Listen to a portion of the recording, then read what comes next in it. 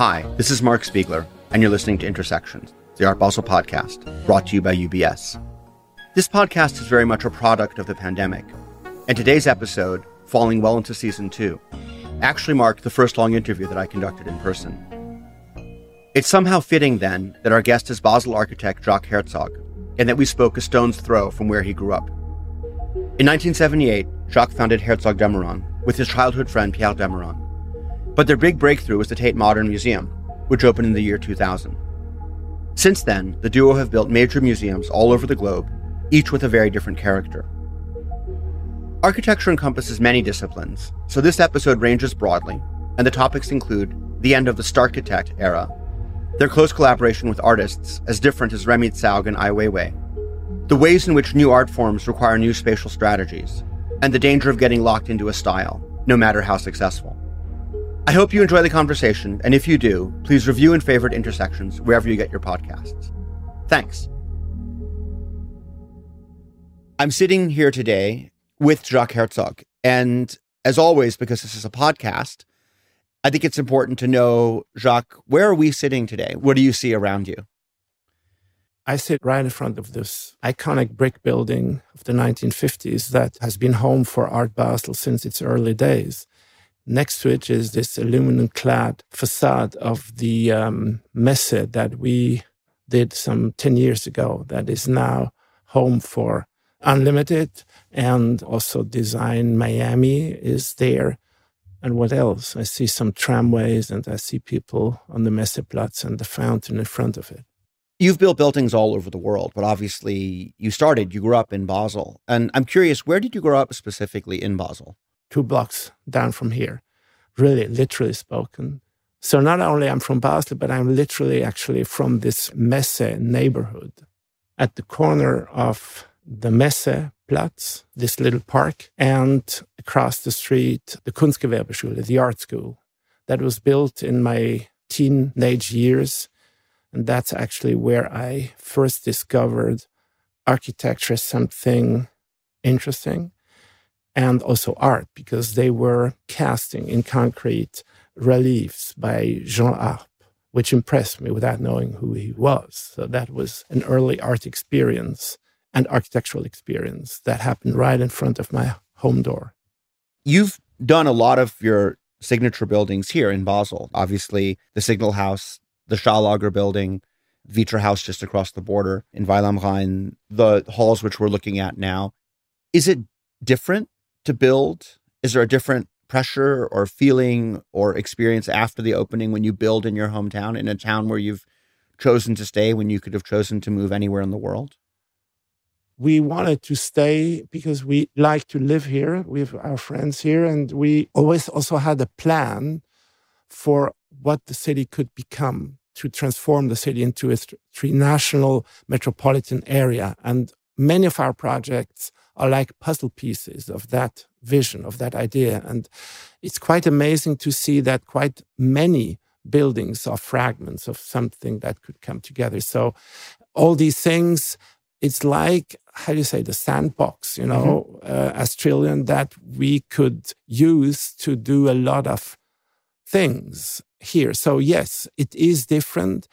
And what is also different is we are less welcome here. We have more bad press here than anywhere else in the world. And that was not always easy, but you get used to that. And it has to work with a kind of a potential of transformation so it could become a piece of architecture, could grow into something else. And we have now reached a certain age where some of the buildings will be transformed probably during our lifetime. Winding it back just a little bit, as I understand it, you met Pierre de Meuron, who became your lifelong business partner, very early on. Was he a neighbor of yours? Yeah, he lived 2 blocks further down. And so we had the same way from home to school. I have to say, in 3 decades of knowing about you and in 15 years of being at Art Basel, I never realized that you came from just so close by. I'm not sure anybody else comes from so close by. I read in doing the research that you and Pierre were the kinds of kids who were doing Legos and drawings and models, and you were very much into the physicality, the crafts, the arts. Is that right? I was a bit impatient. Pierre was more, let's say, craft-oriented. But it's true that we I did dresses that I glued on top of the dolls of my sister because I was interested in dressing them and doing things, but I wanted to do it with as little, let's say, physical impact or craftsmanship-based impact as possible.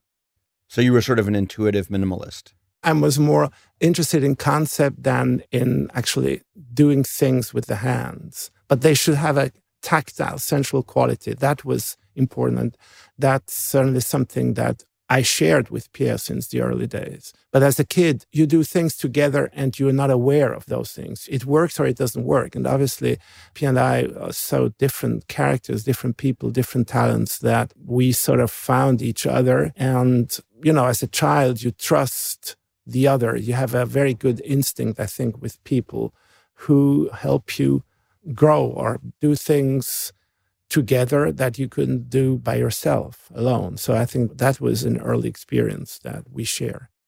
History has shown that you grew to be business partners in one of the most successful architectural practices in the world.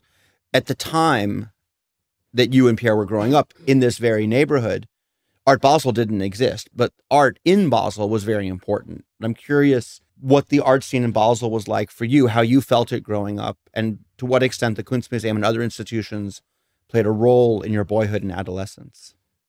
Since I'm not coming from an art or architecture background at all, I really wonder how this fascination for art came across. I was also very interested in science and started actually in chemistry and biology. Before then, stopping and going to architecture because I felt this could be a field where, let's say, you could combine several talents like language or drawing and intellectual, conceptual work. So earlier on in the teenage years, it's true that I went to the Kunstmuseum and I was very attracted by the atmosphere in that building, but I really wouldn't know why. It was the 60s, the 68 was when we finished school. So it was really in this moment where society was changing, or let's say that new moments came in, like feminism, socialism. So philosophy and all these things were very much on the table. So the interest in art was very strongly connected to sociology. Lucius Burckhardt is from Basel. He's a super famous sociologist, a kind of co-founder almost of the Green Party, avant lettres. That's why I was also so fascinated by Joseph Beuys, who, coming back to the Kunstmuseum, was promoted by the Kunstmuseum by Köplin very early on, just as other fields of interest like minimalism from Donald Judd, also a very intellectual kind of artist, was presented very early. So that was very fascinating for me to see his drawings, the way he was drawing. He was connecting drawing to doing objects that were actually strange and ugly and not really something that you would expect to be art. And in those days, for people who are younger who listen to that, people can hardly believe that this was so. But in fact, that was not considered to be art. What Beuys was doing, what Judd was doing, that was radical. And no other museum, no other city in Switzerland would dare to say, we buy such a piece of art and make it part of a public collection. And that's what happened with Beuys, and that's what happened with Judd. And now, a brief word from our partners at UBS. From the same partnership that brings you the Intersections podcast comes the Art Basel and UBS Art Market Report. Out now, this year's edition shows how the global art market staged a phenomenal comeback in 2021. Find out how online sales fared as crowds returned to galleries and auction houses, and how changing global wealth impacted collecting trends. Get your copy now at ubs.com/collecting.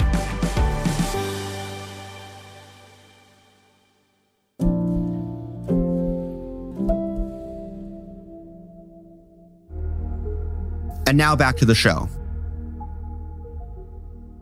I want to talk about the relationship between art and architecture a little bit later in the podcast. But first, I want to set the stage for people who don't know all the details of your career. And obviously, it would take hours to go into much depth. But what were the breakthrough projects? I think of the Signal House as something which got a lot of attention. But then maybe the big breakthrough that I'm conscious of is Tate Modern, of course. Is that right? And if so, maybe you could talk a little bit about the projects. And if there are other projects that you think were big breakthroughs, then obviously feel free to add them in. I think all the early projects were important to enter into that field to understand what could be your contribution into architecture. Because again, going back to the 60s and 70s, modernism was weakening. Instead of gray and concrete and steel columns, this kind of pristine way that we would have known about Mies van der Rohe, everything was getting bronze and olive and orange and that kind of, we found it so terrible. And then on the other hand was the kind of coming up of postmodernism, this kind of decorative form of postmodernism, like Richard Meier and Hans Hollein. They all did museums that we would have liked to do. And since we were very close to artists, we knew that the artists hated that kind of postmodernism-based approach to museums.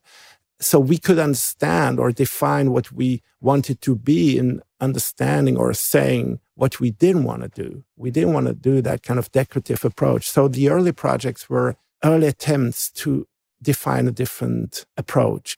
For instance, we were very interested in banality as a topic, that we find beauty in banal everyday objects. And we had several ingredients that we found also in artwork, like in Judd's work, but also in new ways to understand materials, such as Beuys, for whom copper was not just a nice material with a nice surface, but he was teaching us that there is more than just what you see. It is hidden, inherent qualities in materials, that light phase, conductibility. And finally, the first example, perhaps anywhere in the world, of minimal architecture. And I also used that term of minimalism for that building.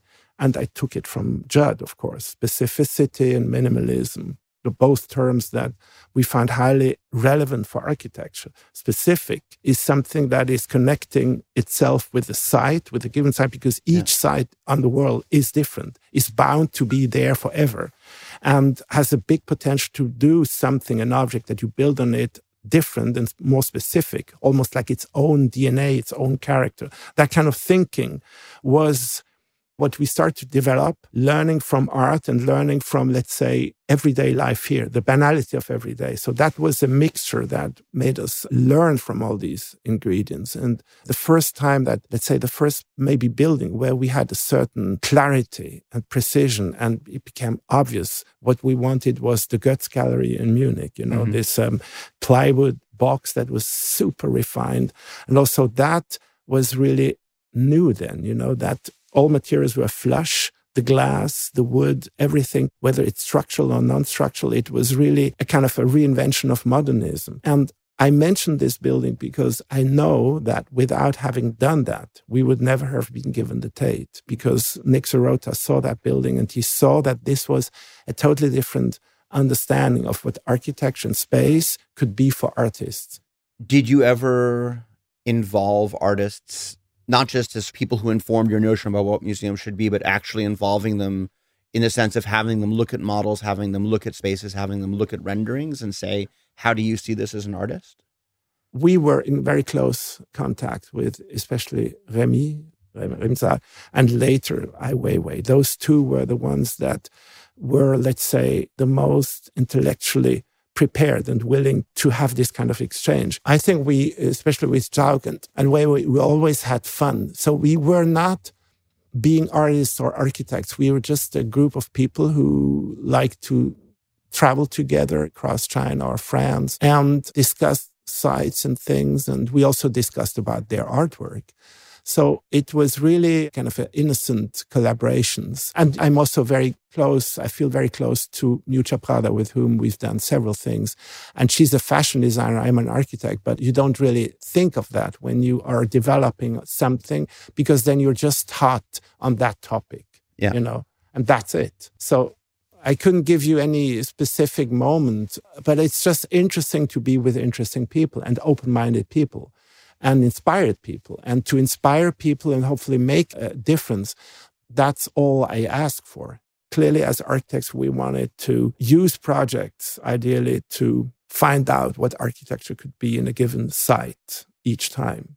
And when I spoke about being inspired, I want to be surrounded by inspired people. That's also something, for me, is very important, to introduce or infuse creativity everywhere and to encourage people to see whatever they do in such a way, because it makes everything so much nicer to be more careful with each other. And so ideally on a good day, you feel that your company has, even the people who do the kind of maintenance, all that is an atmosphere we want to create for our work that makes the work at the end of the day what it is. I need to be surrounded by such a, let's say, openness and field of inspired and creative people. That's why it was also a good way. That was also, let's say, logical almost, that we love to work with artists, because I have never had a problem laying things on the table and being afraid of losing my own style, because I don't have a style. I don't give a shit, sorry to say that, about style as something that I would need to freeze or to hold in my hands and say, this is mine. Less I do this, more I have a good day. It's interesting. There are two things that strike me about your museums. And of course, after the Tate came many, many more museums, the Walker in the States, the Schaulager nearby here in Basel, the Kaiser Forum in Madrid, the De Young in San Francisco, the Perez Art Museum in Miami. And I think there are two things that strike me about all of the museums of yours that I visited. One is that they are very good places for art. And without naming names, there are a lot of architects who have built sculptures which are not very good for displaying art within. They are sculptures, testaments to their ego, to the ego of the people paying for the project, but not necessarily great places to see art. So on the one hand, I think your buildings have been very consistently artist and artwork friendly. And on the other hand, the buildings are very distinct from each other. And I'm curious how it was that for each of your museums, you developed a kind of specificity to it, and how important it was to you that each museum didn't feel like a clone or even necessarily a sibling, but maybe part of an extended family of the same type of thinking about art and how it should be shown.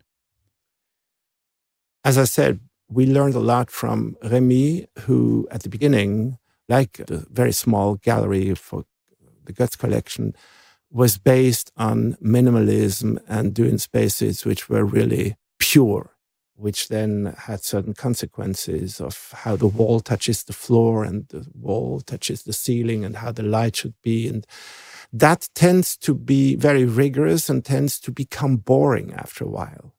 And I learned, for instance, something, also Tate was an amazing quarry of learning. When we worked on the tanks, on the oil tanks, we understand that digging out the ground means that you have an archaeological kind of foundation that would give art a space that is very specific in itself. So it's not ideal for art if you define looking at art in an ideal condition, which defines the distance you have as a viewer from the wall, etc. So all that stuff was collapsing as soon as you started to understand spaces as an obstacle. You would never want to have a museum where obstacles are all around. But since this is an exception because it's such a great building. And if an artist comes now, she can, let's say, adapt to those strange conditions, but it's not an ideal museum. So in a really great museum of today, and I think M+ maybe comes close to that model, you have these kind of ideal spaces and you have the non-ideal, you have the found, you have the kind of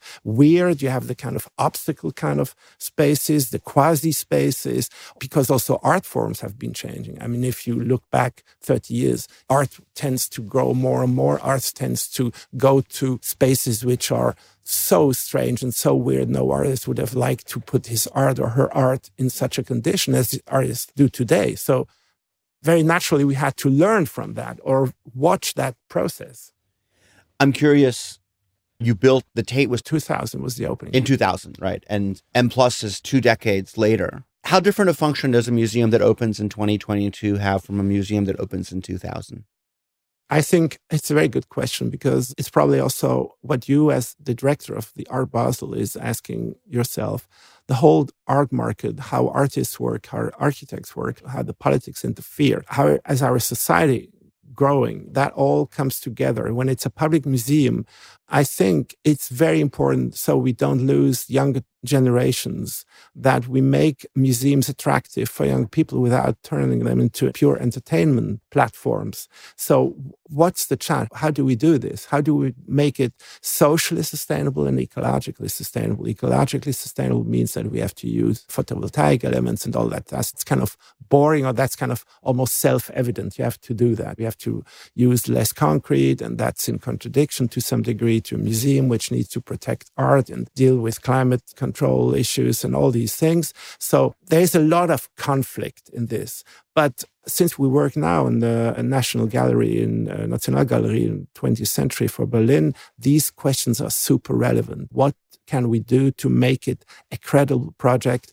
for the current government, which is a socialist, Green Party, and all together these people have to be sure they build a museum which costs a lot of money for the people of today. I know by now what we want to do. We want to do a museum where literally you can put art and people everywhere. It's like, I compare this to that butcher tradition from nose to tail. I love that because it's not acceptable anymore that you do something, whether it's just behavior or whether it's doing a building or whether it's cooking, where you throw away stuff. You make a difference between what is useful, what is not useful, what is serving and what is being served. All that needs to be organic more. It makes atmospheres in the museum better. It's more attractive for young people, they can hang around. I think in that way, the Tate Modern is still a model, because the Turbine Hall, you can walk through it. The city is in the museum and the museum is in the city. So that idea of making it really public and accessible for all is, I hate to say this is a very democratic approach. Yes, that's what it is. And I think in these days we live today, it's very important we insist on that. But museums are a relevant public architecture when it comes to define that kind of society we want. It's funny, about 30 years ago, I wrote for Metropolis, the architecture magazine, about how skateboarders were using the Mies van der Rohe plazas in Chicago because it fit very well the type of skateboarding that was done at the time, which was highly technical. I was at the Public Hotel recently, which was one of your projects. And as you may or may not be aware, the escalator going up from the street into the lobby now is the site of an almost constant flurry of guerrilla Instagram influencer shoots because of the mirrors, because of the escalator. And I'm curious how you... And the golden glow. And the golden glow. I mean, it's just a perfect background for a TikTok video. Right. And there are constantly people changing costumes, getting escorted out by the security guards. The moment a building opens, it starts to get used. I'm curious what it's like for you as an architect when you realize that people are using the building in completely unexpected ways. Are you amused? Are you perturbed? Is it a mix of both? Does it depend on how it's being used? It's more that. I think when we said what we said before about the public accessibility, making buildings public, making buildings attractive for young people, for everybody, then obviously you have to accept this kind of organic life transforming your stones or your platform, your hardware. So that's part of the game.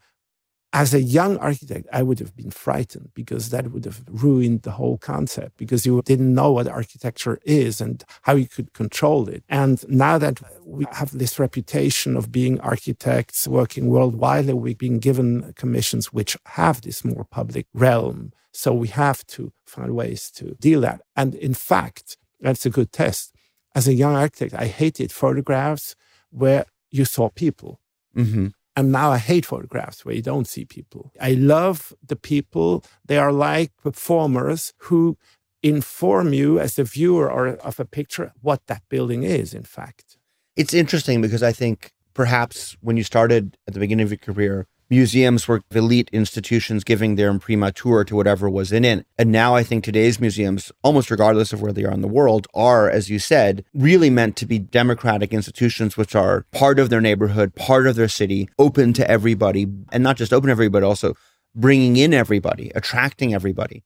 Did you feel the shift in thinking about museums suddenly or gradually? Gradually, I think that I understand it better now. I don't know whether I can do it better. I hope. And I think this necessity to make museums really really sustainable. And that's a kind of social sustainability. To make them really buildings for everybody is something we do now with even more clarity and more conviction than we were able to do it in the past. I don't do this because I want to be a nice guy and want to be politically correct. If we didn't do it, the museum would die. The building would be rejected. I would be a ridiculous architect. So it's not a moral necessity. It's something which we need to do in order to survive. We have to survive if we believe that art and architecture can still play a role today. So here's a question that I have, because we've talked a lot, and you're only the second architect to be on this show, about the different metabolisms of different art forms. In comparison with music, the visual arts, fashion, dance, design, architecture has an enormous longevity. So how do you try to address today's issues while future-proofing your museum? It seems like a very intellectually challenging thing to build a museum that's there for the ages and that will still be relevant long after all of our deaths, but that doesn't feel like a monument the day that it opens. I have a very clear idea about that paradox or conflict. I think you have to always do a building which is right now, which is right for this moment in time. It should be done with no bullshit, superfluous, decorative things, but it should have a certain robustness, also intellectual robustness. What I said before is not any blah, blah, but it's, to make a space which is open for the public and has benches that people can hang around, etc. That will be good now and even in the future. As long as we are still humans in the sense that we are today, I think that something that has been done in a given time, whether it's now or 10 or 20 or 50 years ago, will always be able to be adapted to a transformation in a good way. You can take many historic examples to prove that. The Kunstmuseum in Basel is very elitist. You have this kind of patio, you have this kind of entrance, bronze entrance door. With art and with the way you curate it, with the way you have gastronomy in it, you can always adapt it and make it more contemporary, more accessible. Another example is the Royal College in London, it's a very traditional building, but I think it's a great contemporary museum also. So I don't see this as a conflict. If I worried about how could that be now in 20 years from now, I'm already lost. That makes sense. The era of the Starchitect was also the era of the supermodel, and people say that the era of the supermodel is over. And I'm curious, given how people are thinking in general about elitism, about diversity, about democracy, whether you feel the Starchitect era is over. Yeah, I think that's a very good question, and I totally agree, and I feel relieved about that new area we live in now. In fact, there are so many different problems in the world that if there is a new building that opens, there was huge press and there was always this discussion about iconic building and never before we saw this or that. If you look into newspapers have lost their influence. Art critics have lost their influence. So also the talk about art, not only architecture, is totally lost because the world has totally changed, has transformed that, has sidelined all this kind of bullshit about iconic and whatever. Today, it's much more this discussion of what could be the contribution of architecture to build a society. I think the shift will go from architecture to the city much more. And the city is the real field. We have to really be sure of such a stupid thing as simply grow more trees. Unseal asphalt streets. Every tree that you plant, every unsealed surface will be a tremendous contribution in the cities that heat up in the future. We will witness that in Basel, in Switzerland, everywhere. And there is much more that kind of thinking. How can we deal with urban mobility, with social inequality, with all these things? And they are architectural to some degree, but they are more urbanistic and social. So very clearly, the new star is the city, is not the single iconic building, except for if they help make a city more important, more right, or more helping to work it better, to make it more accessible. And in that context, the museum can still be a relevant contribution. That for sure. Yeah, I mean, I think it's also true that we live maybe in an era of iconoclasm versus icons. And I think the museum operates in a radically different context than it did before. Before, people would say, this is a pretty building, this is a beautiful building, this is an ugly building. And now the question is, which artists are going to be inside it? Who's on the board? Who shouldn't be on the board? Where did this artwork come from? Jacques, what was the first artwork that you remember seeing? The first one that I really was not even aware it was an artwork was this sculpture I mentioned before when I was probably 14 or 15, the ARP that was being cast in place right across the street. I lived this Kunstgewerbeschule, this kind of column, the vertical column, and this kind of perforated wall carved out that turned out to be a Jean Arp public artwork. That certainly is one of the early ones I had a very direct personal relation to, because it was built where before was a farm, a leftover of an earlier part of the city. So that came together with the radical transformation of a part of the city, plus a piece of architecture that I admired because it was radically modern. Still now, I think, is a good piece of architecture and a nice piece of public art. And the latest great work, I was in the Escorial 10 days ago, and I was never inside the Escorial. And I saw some of the most amazing El Grecos. I didn't know they had so much El Grecos. And I was especially paying attention because there is an upcoming show, El Greco and Picasso, in the Art Museum here. And I saw El Greco before in Toledo, this famous altarpiece, and I saw some in the Prado. But it somehow struck me to see it in that very intimidating work of architecture, which was built as a reaction against Reformation.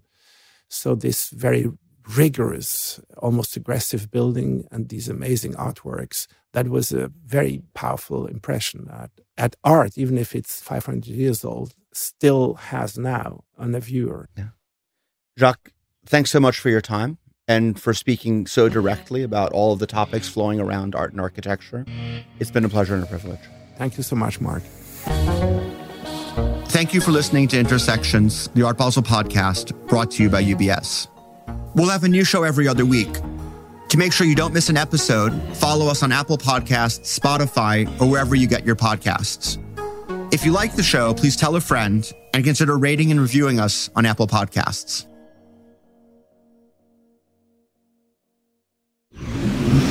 Audiation.